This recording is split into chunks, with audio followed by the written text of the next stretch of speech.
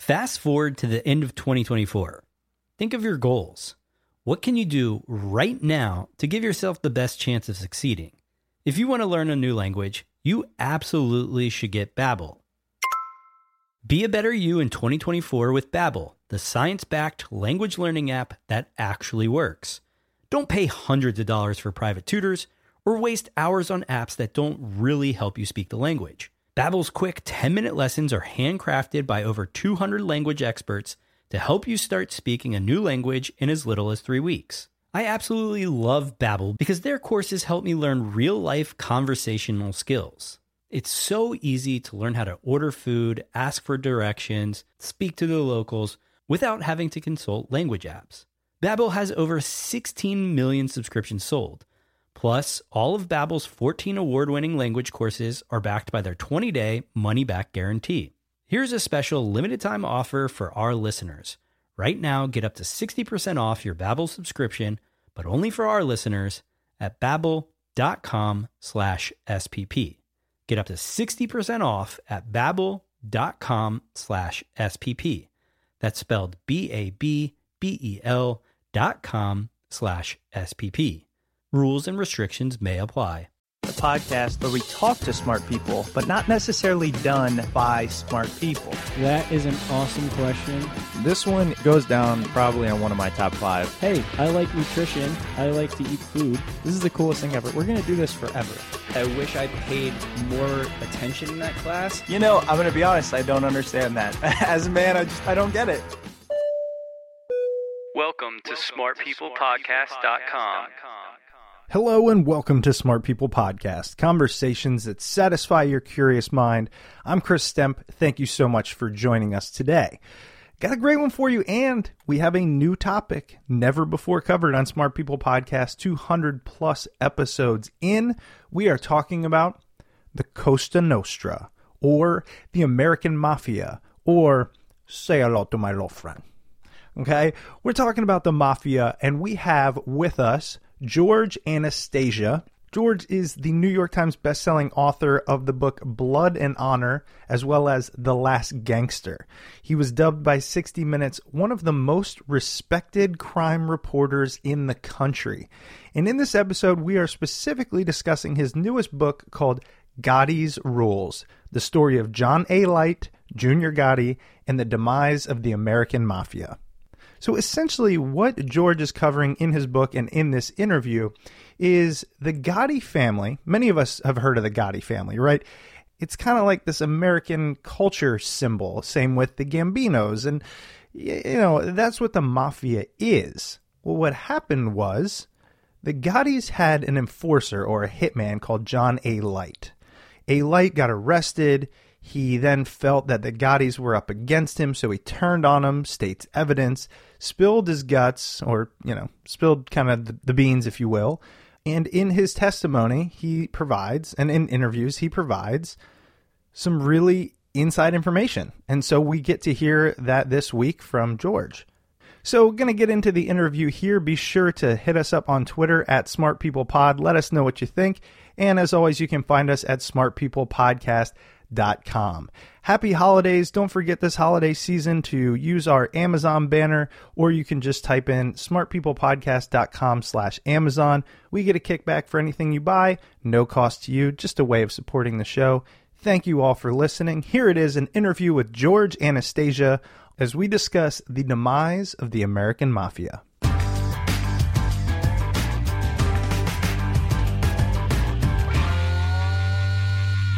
All right. Well, George, first I just want to say thanks so much for being on the show. I'm excited. As I mentioned beforehand, I don't know much about the Mafia. I've seen the movies. It seems interesting, but I can't wait to learn a little bit more. No, looking forward to it. And most people's frame of reference is the movies. Yeah. And it's kind of a distorted picture of what this is really about. Well, let's start there, actually, because that is most people's, right? You know, we've seen Tony Montana, and we've seen, The Godfather and all that. What is it that most people don't understand about the reality behind the Mafia? Well, the bottom line is these guys are criminals, they're gangsters, and they're thugs. And it's not about honor and loyalty. It's treachery and deceit. That's the way they've always operated. You know, if there ever were men of honor and I'm not sure if they ever existed, but if there ever were, probably was 2 or 3 generations ago when the American Mafia first arrived, with the immigrants in the 1910s and 1920s.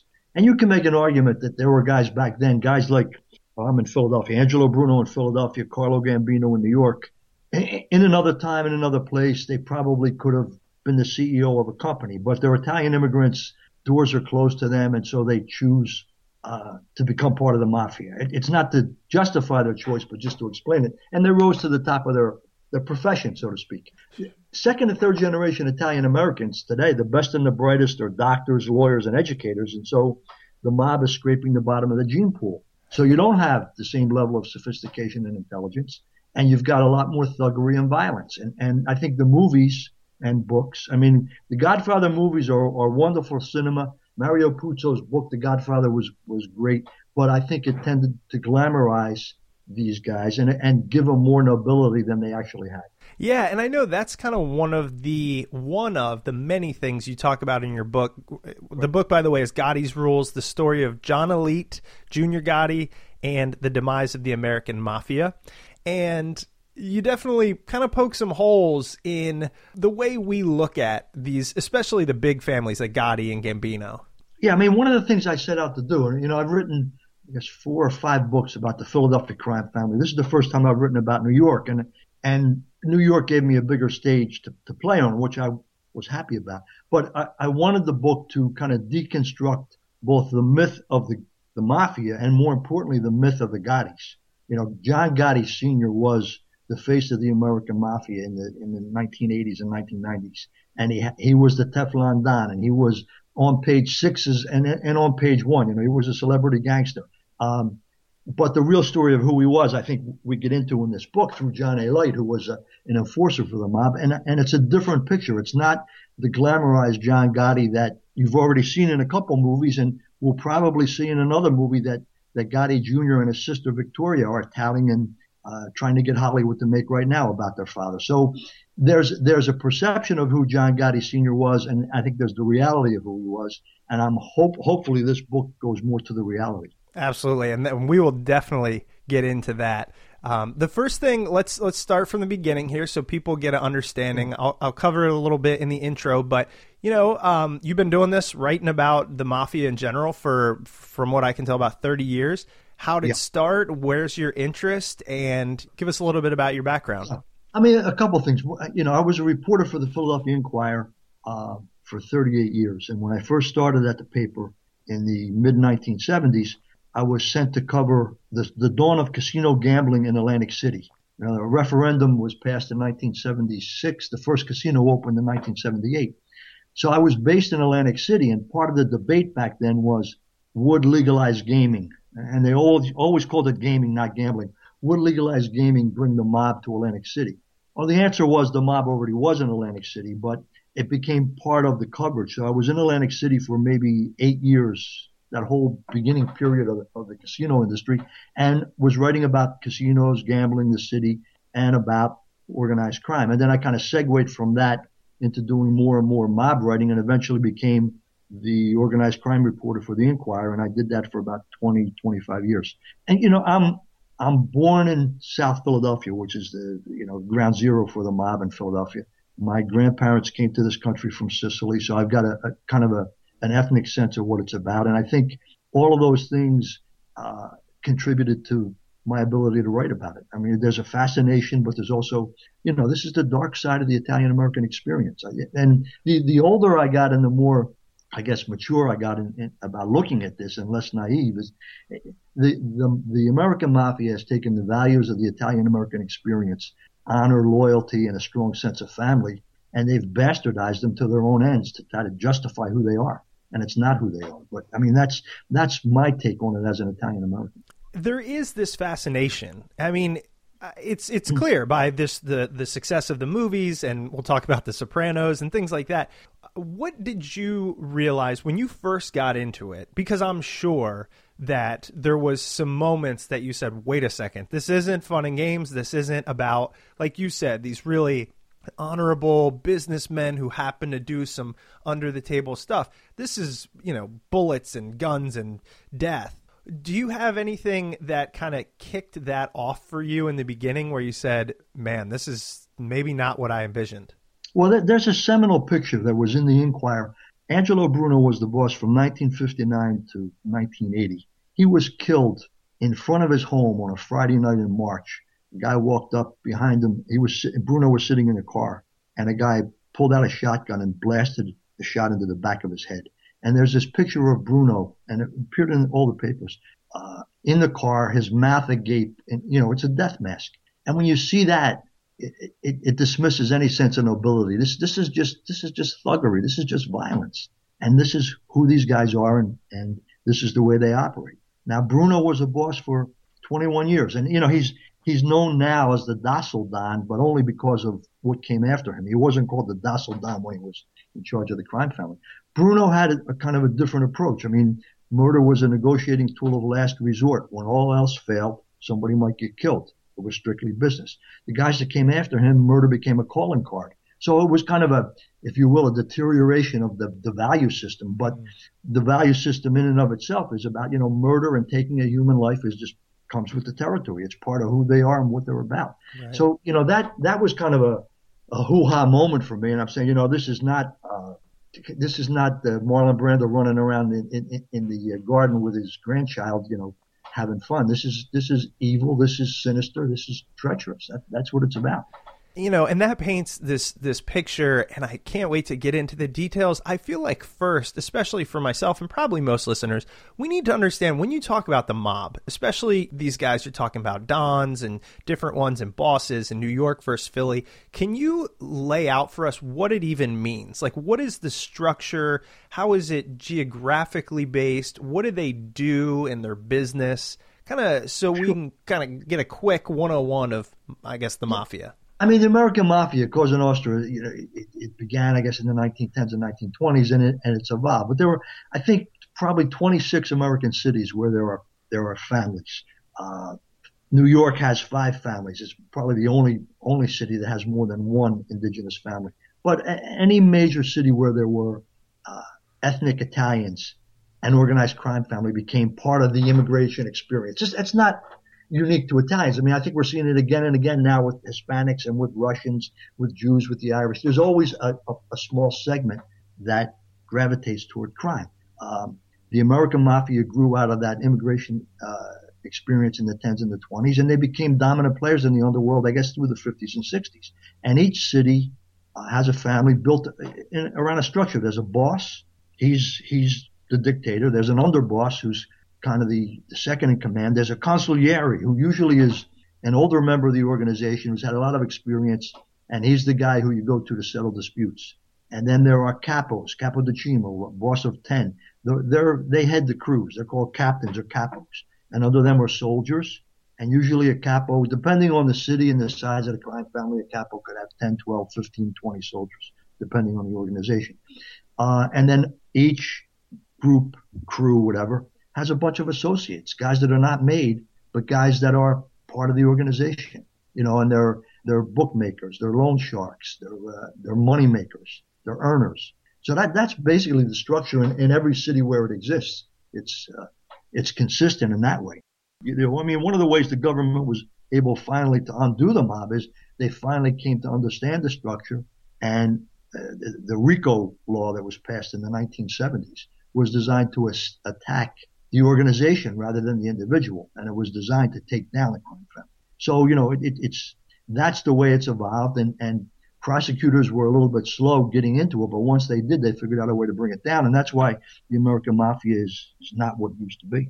And so if you're a family in, say, New York, and then there's another family in Philly, are they friendly because they're both obviously from the same, they're Italian, and or are even those at odds with each other? No, usually there's a sense of cooperation as long as there's not a battle over the same turf. I mean, these guys are in the same business. It's like, you're you're a butcher and there's another butcher from New York, and you've got, common interests, and you can talk about the cuts of meat or whatever. Same thing with these guys, and they cooperate and they work with one another when it's in their best interest. Atlantic City, as I said, I covered that. Atlantic City was pretty much open to anybody from New York that wanted to come down. The Philadelphia crime family let them in. That's one of the reasons, in fact, Bruno was killed. Some members of his organization were upset about that, but Bruno was pretty much laissez-faire. There's enough for everybody, and everybody was trying to glom on and get a piece of what was coming with the casino. So there's not friction unless probably there's more friction within the crime families in New York because they're always up against one another. Whereas, Boston and Philadelphia, they don't interact that much, but when they do, it's usually they'll cooperate on some kind of scam or some kind of scheme. It's really interesting because, I kind of loosely knew about it, but what I didn't realize is essentially this is people who are coming over, they're first generation immigrants at the time, and they speak the same language. This is a scary place. They live closely together. They don't have a lot of opportunities. And so they say, okay, in order to survive, we're going to have to do it through crime. And since we're so closely knit, I guess through blood or relationships, we can form our own little army if we're smart about it, and we can extort money, I guess. Is that a fair kind of... Well, I mean, that was the story in the beginning, the early days of the mob. Right. Mafia in New York, the Black Hand, they were extorting their own people. And the Godfather movie does an accurate portrayal of all of that. Mm-hmm. And that's how Don Corleone becomes a more noble individual because he intercedes. But that's kind of almost an anachronism now because it's not the way it is anymore. And I think what you're seeing is, as I said, the Americanization of the mob. I talked to a police officer in Philadelphia not that long ago talking about Russian organized crime. Mm-hmm. And he said to me, trying to figure out the Russian mob in Philadelphia today is like trying to figure out the Sicilian Mafia in the 1920s. They live in an ethnic community where by and large the immigrant citizens don't trust authority. They speak a different language and they're hiding behind a different culture. Same process. I mean, when the Sicilians and the Southern Italians came to America, language, culture, ethnicity were all barriers that they hid behind, and I think the same thing plays out with every immigrant experience. It's not unique to the Italians. Right. Yeah. And that's interesting because I did want to ask, what is the current state? I know you said, the American Mafia, obviously is dwindling and others kind of fill the gap left, but is it still, regardless of the ethnicity of those in the Mafia or whatever you want to call it, is there always somebody just taking the place? Is it at the same level as it used to be? Well, yeah, there's money to be made. And as long as there's money to be made, somebody's going to be out there making it. Now, the mob, when they were smart, they stayed primarily in sports betting and loan sharking. And you can make a lot of money if you run a good book and if you're lending money. And some guys are still doing that, and guys are staying under the radar doing that. What I'm seeing with some of the other ethnic, the Russians play at a whole nother level. Very sophisticated, also very violent. You've got black and Hispanic gangs that are into drugs. That's a whole different ball of wax. I mean, because there's so much money to be made, but it's very, very violent. Big guns, big wads of cash. I think what we're seeing, and we may look back nostalgically on the 60s and 70s and say, today we've got disorganized crime. Organized crime was better because at least they kept a handle on it. Right.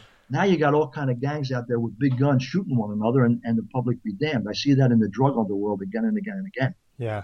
So what was interesting, and I've tried to fathom this out. I think what happened was, if you look back at Prohibition, and I think this is when everything kind of coalesced for the mafia.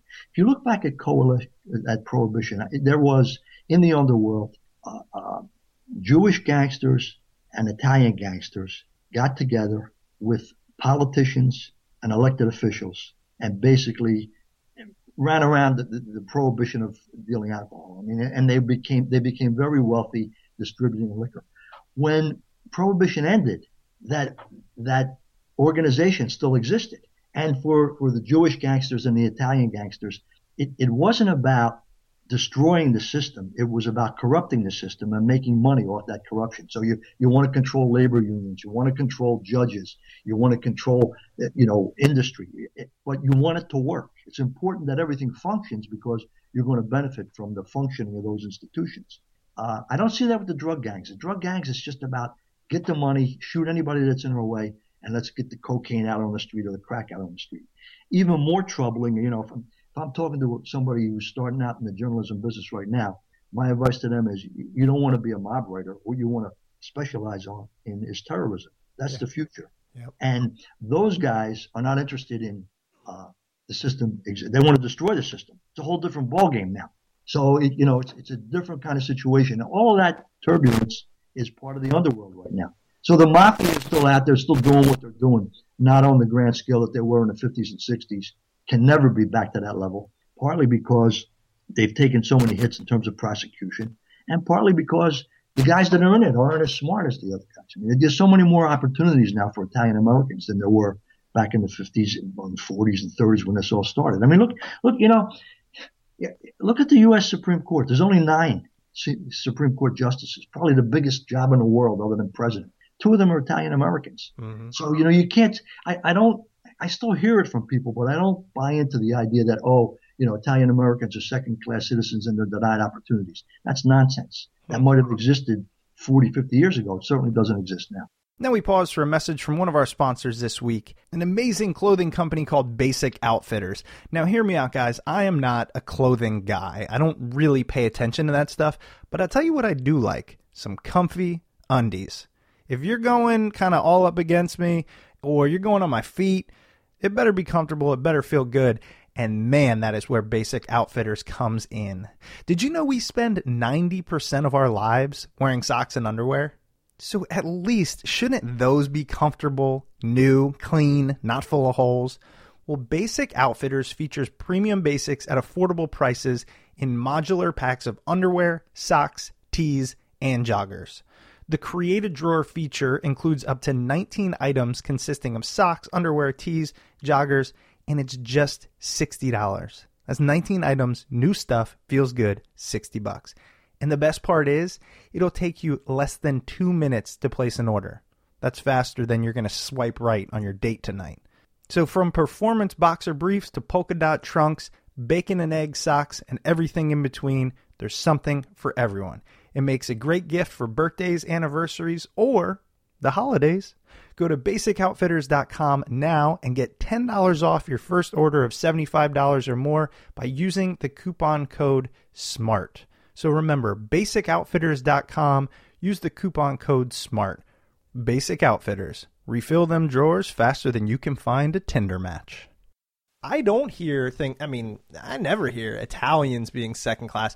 And I think it's just, as America being this melting pot, right? As you mentioned, you have your immigrants and you have these journeys that they take. And right now you're looking at, like you said, a lot of Hispanic, and not that this is bad. Like, I don't want to put any negative connotation. It is just how things happen. And I guess, like you said, when there's opportunity to make money, and this is the thing I think that happens a lot with terrorism, and I read about this, if they have an economy in place, if they have family, then they don't want to throw their lives away. But if they're, denied kind of a lot of liberties, then they don't have anything to live for, and they can be radicalized. And so if, it's really dependent on the opportunity you have oftentimes. And like you said, we're seeing now that Italians, they're fine. They've been here for a long time. You know what I mean? No, I understand what you're saying. I mean, you can make an argument. I mean, some of these drug gangs in Philadelphia, you can make an argument that they're urban terrorists. Right. Oh, yeah. And they don't care about anything. They don't care about who they're going to shoot. They don't care about how the violence goes down. And they expect to have a very short lifespan, and they want to live large while they're living. Which blows my mind. It's troubling. I don't get that. Like, you've covered this for a while. You've talked to people, and what is that mindset? I don't get people who are just like, I'll die at 30, probably a gunshot to the back of the head. That's insanity to me. Yeah, well, I don't think we've experienced the kind of situation that they're in to reach that point. I mean, and that's unfortunate. You look around urban centers in America, and you're going to find situations where there's a lot of despair and not a lot of opportunities. And that's what this contributes to. It's a different situation entirely. No, that's a good point. All right, so we got a good foundation. Now let's get into the fun part. Let's get into the story. Teach me, set the stage. Listen, all I know is Gotti and Gambino. I've heard of them before. They are like rock stars. They are the guys. I mean, if I think, I don't know, 1950s, 60s, whatever, in New York City, they're running the show. Lay the land for us. Who are they? What are they doing? Well, I mean, as I said, there are 5 crime families in New York, and one of the crime families was the Gambino crime family. named after Carlo Gambino, who died in 1976 or thereabouts, died of natural causes. Paul Castellano was the boss through the mid-'80s, and John Gotti Sr., and I'm going to say John Gotti Sr., John Gotti Jr., even though it's not, it's John A. Gotti and John F. Gotti. That's fine. But anyway, it's Gotti Sr. and Jr. Gotti Sr. is a capo in the organization, and Gotti Sr.'s crew is heavily involved in dealing heroin. And there's a prohibition, and it's like with the Godfather movies. There's a prohibition on dealing drugs. And a couple of Gotti Sr.'s top associates were indicted in a heroin case, and it was going to come out. There were wiretaps and et cetera, that they were heavily involved in the heroin trade. And Gotti knew his guys would be killed on orders of Castellano because that was the rule. And he did a preemptive strike, and he orchestrated the murder of Paul Castellano in front of Sparks Steakhouse in New York, 1986, I think it was. And that's how he basically seized control of the crime family. Wait, so now, one of the interesting things is, one, there's prohibition on drugs, and it was imposed here in Philadelphia as well by Angelo Bruno, by Castellano in New York, and Vincent the Chin Gigante, the head of the Genovese crime family. It wasn't that they were morally opposed to drugs. It wasn't that at all. These guys, the bosses, Castellano, Gigante, Bruno in Philadelphia, they had more money than God. They didn't need to get involved in drugs. And they knew that you get involved in the drug underworld and you're dealing with a lot of despicable people who can't be trusted. You got your own guys involved in drugs. Maybe they get hooked on drugs. Then they're not dependable. So it wasn't a moral issue. Don't deal drugs. It was a business issue. It's not good. We don't need the money. We don't need the aggravation. The underlings in those crime families, who some of them were barely making any money, said, this is ridiculous. We can make a lot of money dealing drugs. We're going to do it. Mm-hmm. So that was kind of the backdrop. And Gotti orchestrated the murder of Castellano to save his brother and a couple of the top associates who were caught up in this drug case. And from there, he took control of the crime family. And he became the celebrity Don, the Teflon Don. He was on the cover of Time magazine, had this image as this well-dressed, well-coiffed, handsome guy, the face of the American Mafia. Now, what John A. Light says is everybody in the Gotti organization knew that drug dealing was still going on, and anybody dealing drugs in the Gotti organization had to kick money up to Gotti. So he was basically a hypocrite. Don't deal drugs. If you deal drugs, I'm going to kill you. But if you are dealing drugs, I want a piece of the action. That's the way John A. Light says it played out. Now, A. Light's the principal character in the book that I wrote. A. Light could never be a made guy because he's Albanian. He's not Italian. But he became a major player in the organization, first for Gotti Sr. and more importantly for Gotti Jr. And there's a lot of friction today between Gotti Jr. and A. Light. Jr.'s written a book as well, and I guess it's better that they're verbally sparring rather than shooting at one another, but they're at one another over what's true and what's not true in terms of how things played out. So, okay, makes a lot of sense. All right, yeah. So you have John Gotti, he takes over. This is John Gotti Sr., right? And he's running essentially the New York mob scene. He's running the Gambino crime family, which is one of the five families, one of the bigger families. The other big family at that point is the Genovese crime family, Vincent the Chin Gigante. And there's a wonderful anecdote about Gigante and Gotti. Gotti's son got formally initiated into the mob. And supposedly Gotti Sr. is with Gigante, and he says, my son just got initiated. He's one of us. He's a made member. And Gigante supposedly looked at Gotti Sr. and said, I'm sorry to hear that. But Gigante was, I think, smart enough to know he didn't want his kids to get involved. Wow. Gotti Sr. wanted his son to be a part of it. And that's kind of the difference in their personalities. So John Gotti Jr., mm-hmm. and so obviously that's Gotti's son. And then John A. Light, who's right. The enforcer, right? Right. He's the hitman. They're still alive and free, yeah. Right? Yes. Mm-hmm. Gotti Jr. did, I think, about 6 or 7 years for racketeering, and then was indicted for supposedly ordering the attempted murder of Curtis Sliwa, the Guardian Angel radio talk show host in New York. Gotti Jr. was tried 3 times, and each of those trials ended with a hung jury. Then he was indicted for murder and racketeering. A. Light was a principal witness, and that trial also ended with a hung jury. And at that point, the U.S. attorney in Manhattan decided not to pursue the cases any further. Wow. So Gotti Sr. is known as the Teflon Don, but Gotti Jr. Got some of that Teflon as well. I mean, these charges did not stick. And so it's fascinating. I mean, you write about this stuff and you review the cases and the testimony, and you don't know what's going on in a juror's mind. So I have no idea why those cases played out the way they did. But Gotti Jr. was able to walk away, and now he's a free man. Yeah, he's living in Long Island, and A Light is living in the area. He has not gone into the witness protection program. He's out and about. He's giving speeches about bullying and anti-bullying speeches, and basically arguing that he's turned his life around and doesn't want kids to follow in his footsteps. He got enamored of that whole Mafia mystique, got caught up in it, and it almost ruined his life. And he doesn't deny who he was or what he did. He just says he's trying to change that as best he can. And you write a book about a guy like this, and and I think I say it in the book. This is what he's saying now. 10 years from now, let's hope he's still on that same path. Right. You never know with these guys. So tell me about, because he is the main character, John A. Light.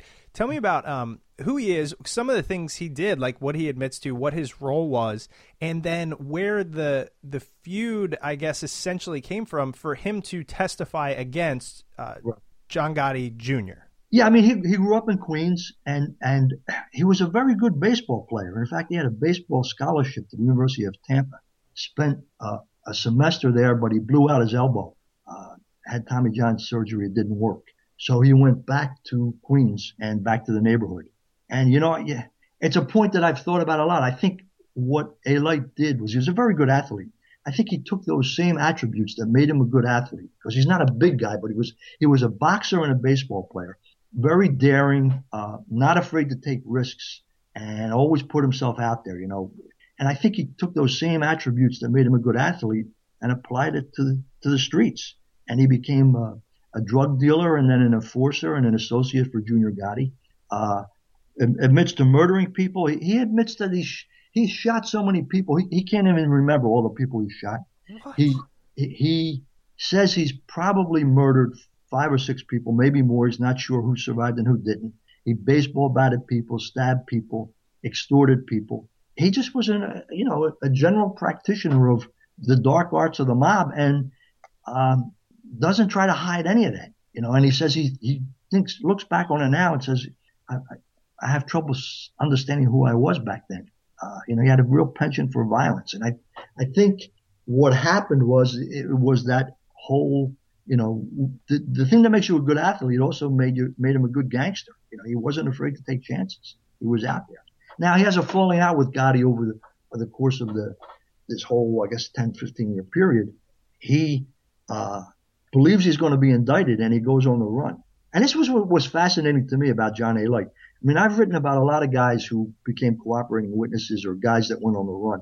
And in Philadelphia, when they go on the run, they run to the Poconos or to the Jersey Shore. And that's like the edges of the universe. You can't go much further than that, because Philadelphia is the center, and you only get too far, you're going to fall off. When A. Light went on the run, he was in and out of probably a dozen countries. Started in Jamaica, was in Cuba, was all over Europe, and then in South America, and ended up settling in Brazil. And he spent almost a year living in Copacabana. It was kind of the girl from Ipanema meets Goodfellas. And that's where he was. He was hiding out. He had several $1 million that he had socked away, and it was having it wired to him. And he was bobbing and weaving, and he had been indicted in Florida. And eventually he got arrested on an Interpol warrant, fought extradition, and spent almost 2 years in a Brazilian prison. I mean, the book opens with a scene in the Brazilian prison, and prisons in Brazil are some of the most notorious in the world. So his experiences in the prison system are part of the story. But he said while he was there fighting extradition, he started to get word that John Gotti Jr. was cooperating. Many other guys were also cooperating at that point, but he said the whole idea of standing up for the family, he said, why am I doing this? There's no point in any of this. Now, Gotti Jr. disputes the idea that he was going to cooperate, but what we have in the book is an FBI document that's a 5-page document that is a memo of a meeting Gotti Jr. had with federal prosecutors, what's called a proffer session, where you sit down and you say, if I were to testify, here's what I would tell you. Here's what I know. And none of that can be used against you. That's why it's called a proffer. But if a deal is struck, then that becomes part of what you're going to testify to. Gotti Jr. sat down at this proffer session, but a deal was never struck. So Gotti Jr. basically is spinning it in about 12 different directions now, saying, well, yeah, I met with the feds, but I was lying, and I just was trying to find out what they knew, and I was spinning it in all different kind of directions. I think it's nonsense, and if you read the book, you get a sense of where he was coming from, what he was talking about. But in any event, a light, as he's rotting away in a Brazilian prison, starts to hear this stuff. He's planning an escape. He's trying to bribe his way out. All of that fails, and he ends up being extradited back to Florida. And once he gets to Florida, he says, what's the point? What am I doing this for? For who? Right. And he becomes a cooperating witness. Wow. And so at this time, okay, so he's in Florida. He becomes a cooperating witness, right. and they are trying to get Gotti Jr. Gotti Jr. is indicted, originally indicted in Tampa, and Gotti Jr. is very astutely figured out they'd be better off if he was tried in New York, and they got the case moved to New York. I think if Gotti Jr. had been tried in Tampa, the outcome would have been a little bit different. Interesting. Today's episode is sponsored by the creative pioneers over at Creative Live. Creative Live helps people unlock their creative potential.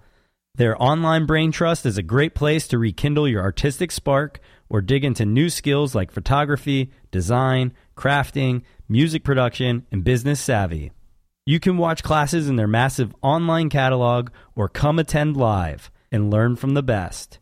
Experts like Tim Ferriss, Ann Geddes, and Alex Bloomberg will show you how to bring your A game to whatever revs your engines. Go to creativelive.com/smartpeople for 20% off any of Creative Live's classes. That's creativelive.com/smartpeople. Thrill yourself. Join a scrappy community of creators today. And now back to the episode.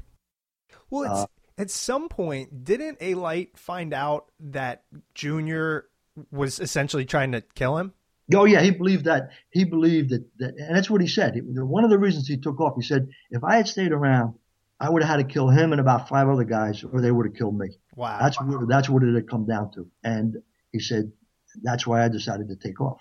And what's crazy is, for people that don't realize, I mean, this is not that long ago. No, we're talking the 90s. We're talking, this all happened in the 1990s, yeah. And when did A Light get out of prison, and when did Junior get out of prison?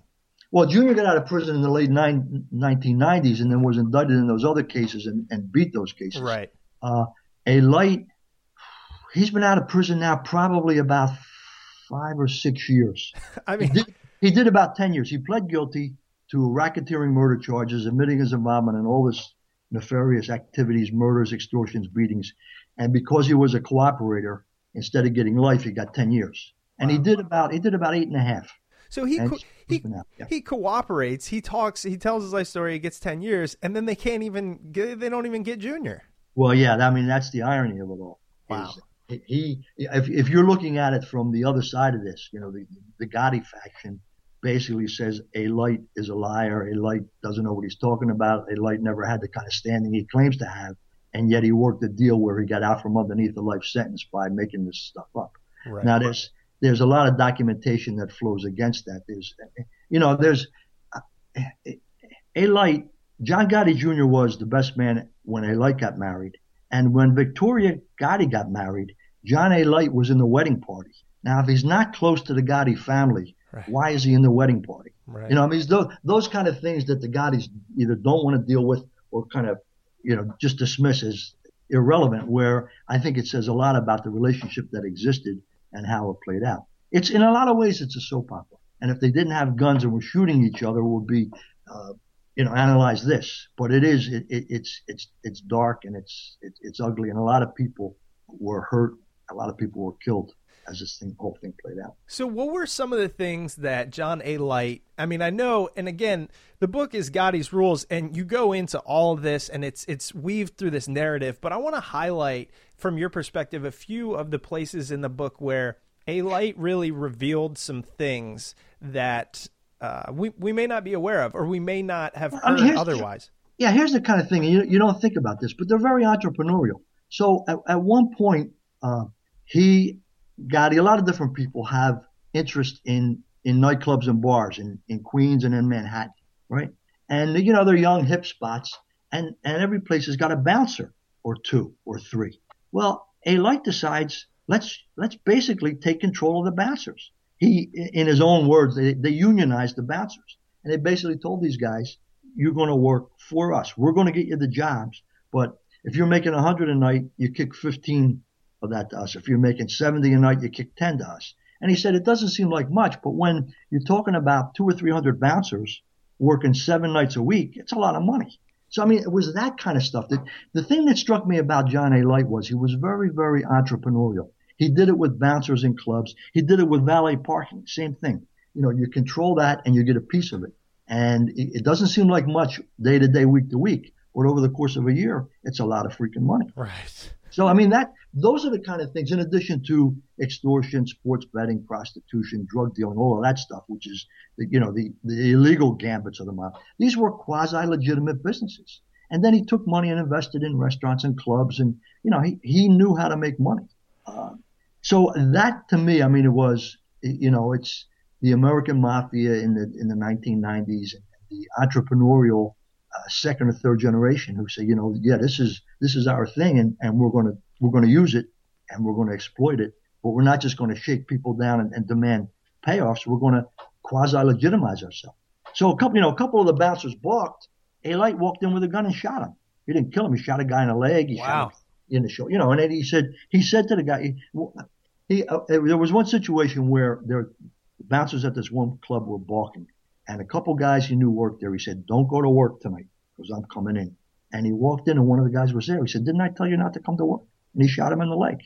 just because he went. Yeah. I mean, it's just, and it's funny because I like John, and you sit down and talk to him now, and even he shakes his head about the level of violence that he was involved in. I mean, it's just, and then, there was also neighborhood kind of stuff. He had a couple of friends in a bar, and a couple of biker guys came in, and there was an altercation, and they called John, and John came to the bar with a baseball bat and a chain, and he helped his two guys get away. And then the word was out that this biker gang was looking for him.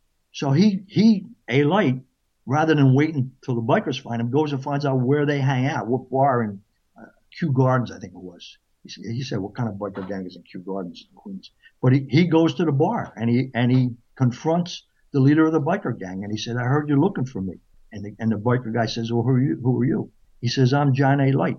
And then he pulls out a knife and sticks it in the guy's thigh. And he says, now you find me. If you come after me again, I'm going to kill you. And he walks out of the bar. I mean, that's the kind of stuff Bronx Tale was built around that kind of stuff. This was the life this guy lived. And he said his attitude was, you've got to be aggressive. You can't wait. In this world, if you wait, you're going to get hurt. So he said, I was always the aggressor. And that's the way he survived. Now, he took a lot of beatings, but he always got back up. And that's kind of what you would expect out of an enforcer. I mean, that's what you hear. Yeah. That's just common, like in jail, right? We go up and punch the biggest guy in the face. Like, yeah. I'm the biggest, middle America. Like, that's not my scene. So I don't necessarily understand it, but I watch TV and I see movies and all that. And that's what it is. What's crazy is, you've sat down with these people, you've covered them for a long time. You hear these stories, you look at them, normal guy, and you just wonder, how does this happen?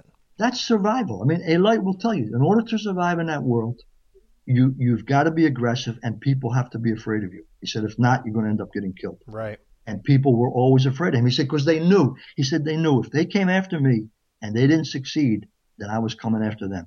And so it gives people pause. And that's kind of your insurance. But it's a game of survival. And not everybody survives. Right. Wow. And so now at this point, how is John A. Light still alive? And is the kind of Gotti, I mean, look, as you mentioned, John Gotti Jr., he's around, he's just out there. Have they gone legitimate? I don't, it depends on who you talk to. Now, as I said, Gotti Jr. and his sister are putting a movie together. Gotti Jr. has written a book. He claims to have made a lot of smart real estate investments. I don't know what his source of income is. I don't think the government knows.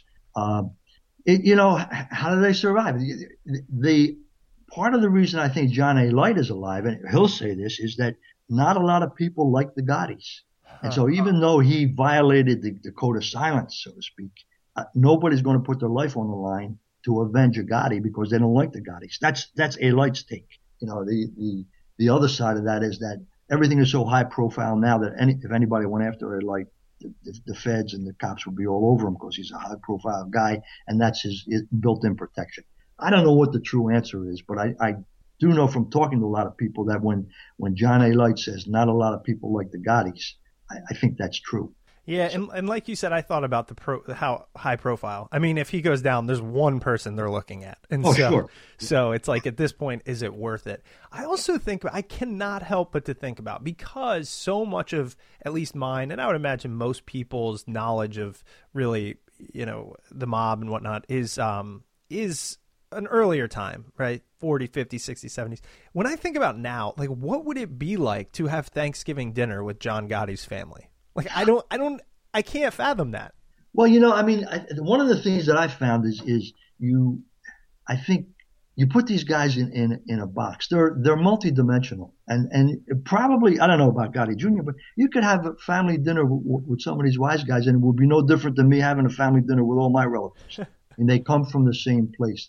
That's one thing. But there's not a stereotypical gangster. These guys are multidimensional. But, you raise an interesting point about Thanksgiving, and about one of the things I mentioned in the book is Gotti Jr. was formally initiated into the mob, a secret ceremony, on Christmas Eve. Now, all over America, Italian Americans were having the dinner of the seven fishes. That's their tradition. That's what we're about. It's breaking the fast after, and Christmas is about to arrive. Christmas Eve dinner, the seven fishes. And that's the Italian American experience. Gotti Jr., on the other hand, instead of celebrating the typical Italian American experience, is formally initiated into this nefarious organization. That to me says a lot about who they are and where they come from. So they can pretend to be a lot of different things. And a lot of these guys, they wrap themselves in the Italian ethnicity, but it's a facade. At the end of the day, these guys are gangsters, they're treacherous, and they're not to be trusted. And they don't epitomize the Italian American experience. They're not who we are. Right. They're that small percentage that has gone the wrong way. It's a gang. It's a gang.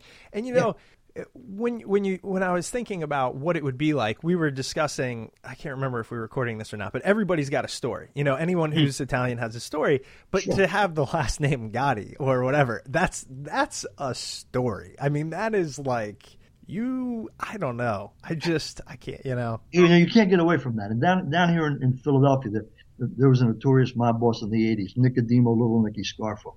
His son was named Nicodemo Scarfo, and now his son's young boy is Nicodemo. I don't know why you would do that to a kid. The grandfather and the father are both in jail for the next 30, 40, 50 years. And now you got a little boy running around named Nicodemo Scarfo carrying that same name as these two nefarious guys.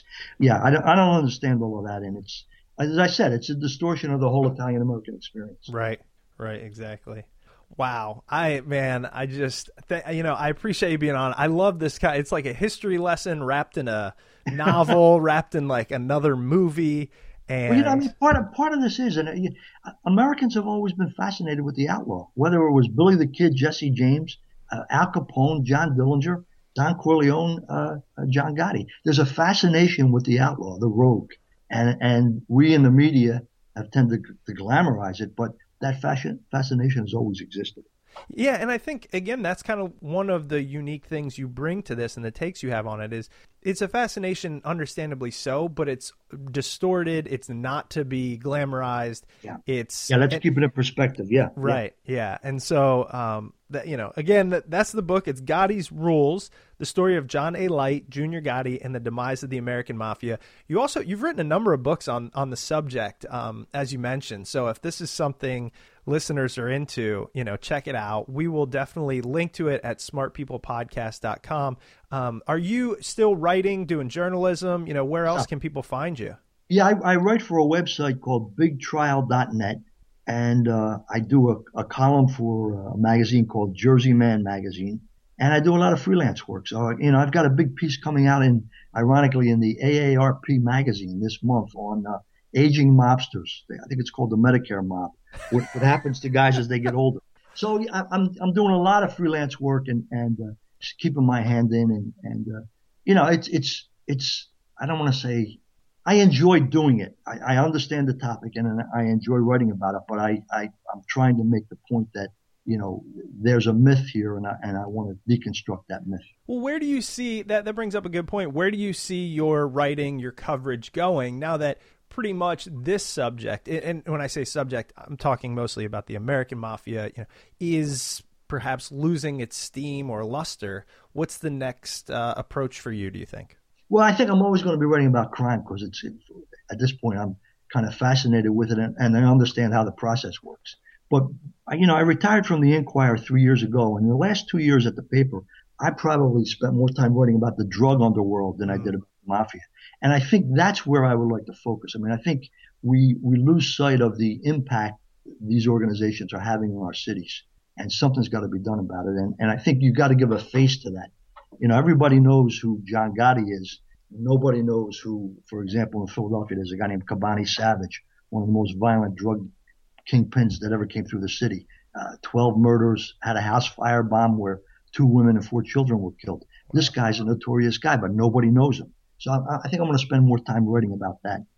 Well, this is, definitely a subject for another interview, but while I have you and we're on the subject, I want to ask you, what do you think can be done? Because clearly the war on drugs is a laughable war at this point. You've got to legalize it. I mean, you just got to legalize drugs. Yeah. And I know a lot of people don't want to hear that, but you've got to legalize drugs to take it out of the underworld and make it, we legalized alcohol. It's no different. It's no different. Yeah.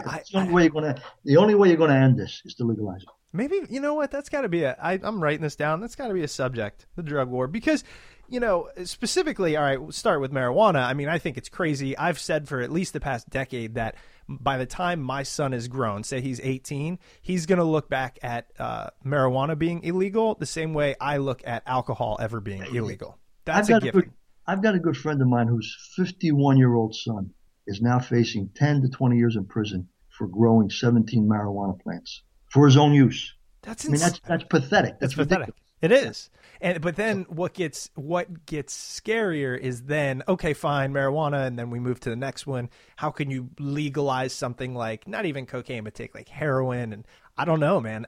Nobody has the answer. It sounds like, I think you got to legalize it all. Yeah, you have to. Well, for another day, again, okay. George, thank you so much. This has been great. Okay, thank you very much. I enjoyed it very much. Absolutely. Thanks, George. Welcome back. I hope you enjoyed that interview with George Anastasia. Don't forget, you can find his book, Gotti's Rules, the story of John Elite, Junior Gotti, and the demise of the American Mafia on Amazon or at your local bookstore. And if you do decide to purchase through Amazon, don't forget to use the Smart People Podcast Amazon link located at smartpeoplepodcast.com/Amazon. Using our Amazon link comes to no cost to you and helps support the show, so we greatly appreciate those that utilize that link. And if you'd like other free ways to support the show, please head over to iTunes or Stitcher and leave a rating and review over there. With the holidays quickly approaching, we're putting together our best of 2015 episodes, so stay tuned for that, and we will see you all next week. Today's episode was sponsored by the Creative Pros over at Creative Live. Watch classes and learn from the best. Experts like Tim Ferriss, Ann Geddes, and Alex Bloomberg will show you how to bring your A game to whatever revs your engines. Go to creativelive.com/smartpeople for 20% off any of Creative Live's classes. That's creativelive.com/smartpeople. Thrill yourself. Join a vibrant community of creators today.